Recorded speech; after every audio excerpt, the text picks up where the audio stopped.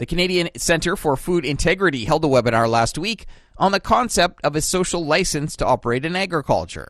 That was the focus of a thesis done by Erin Cote, who recently completed her MBA and Master of Science in Food and Agribusiness Management. The full webinar is available on the foodintegrity.ca site. Glenda Lee Allen Vossler took in the webinar. Due to time, she highlights some of the key points in Erin's thesis. Social license to operate is a really interesting concept and kind of shows how the public really integrates with companies, even if they aren't the direct consumer. But what's the drawback? If you need this license, but you don't have this license, what does it do? What's the big point? And that's where this gets really interesting. Because if you need a social license and you don't have one, costs of doing business increase, because that public is going to use its power to impede your business. And they can do this on a minor level. They can increase things like labor costs, trade costs, but they can also increase those costs to a point where you can't do business anymore, and they'll actually impede you from conducting business at all. So it can get really serious if the public really decides that they do not like what you're doing and they don't believe that you have a right to operate anymore. She says based on the interviews that she did, she came up with a list of challenges and actions. And when it came to challenges, the first challenge is the public. The public can really be distilled down into that they're powerful, interested, unaware, and afraid. And those first two criteria are so important because, as I mentioned before, with that criteria, you know right away that you need a social license to operate. And so we can already start playing to, okay, how do we address the public? How do we engage with them? How do we make sure that we're actually getting into this place where we can communicate?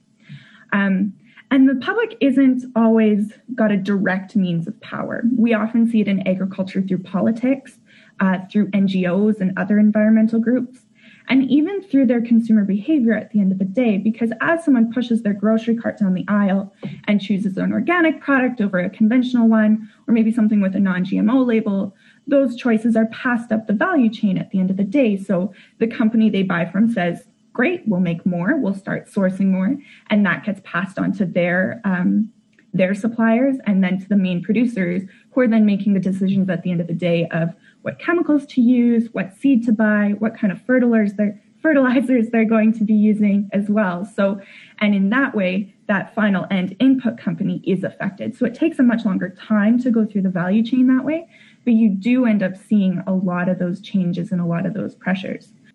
As well, something that was identified by almost all of my participants was that the public is just unaware. We're getting generationally farther away from the farm. People are living in urban centers much more predominantly than they are in rural centers. And there's just a really big disconnect between what people know as a farm and what a farm actually is. They've got that ingrained memory of going out to grandpa's place when they were little, and maybe it was just his retirement farm and he had 10 cows. And that was it. That was what they saw, and that's what they think of food production. And so now when they see the big pictures of the big sprayers and the tons of fertilizer that we're putting down and articles about different kinds of seeds and genetics that we're using, that can be really scary because there's that huge disconnect. They don't understand why we need all of that. They don't have that connection to, oh, sure, they're using, however many liters of chemical, but that is so diluted and that is so spread across such space. That's not what they see. That's not what they have at the end of the day. So it drives a lot of fear. And we've seen this fear create change in our industry before, right? We've seen tons of change in the animal welfare, in animal production industries, and a lot of that can be attributed to changing consumer attitudes on what they believe is acceptable. She says the second challenge is information. There's a lot of misinformation and a lot of disinformation flying around there about agriculture right now, and it seems to spread incredibly fast. And that's a challenge on its own, is that really changing method and style of communication that we've seen over the past 10, 15 years with social media. So the next point I've got is from industry, and industry has our own set of challenges. So the biggest one is our lack of a voice. We've been pretty quiet over all of our changes and everything through the past couple years. We've gone through some really great improvements. We've, created some amazing new genetics. We've gotten new new tools and products that we can use to be so much better in our industry, but we haven't really communicated that outside of our industry.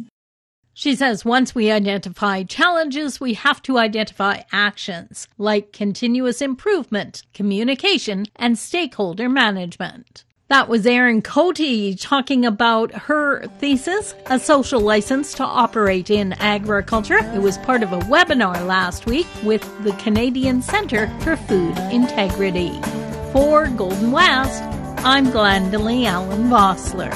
Thanks, Glendalee. That's it for the Prairie Ag Wire for today. If you have any questions or opinions to share, send them to us by email, thefarmdesk@goldenwest.ca.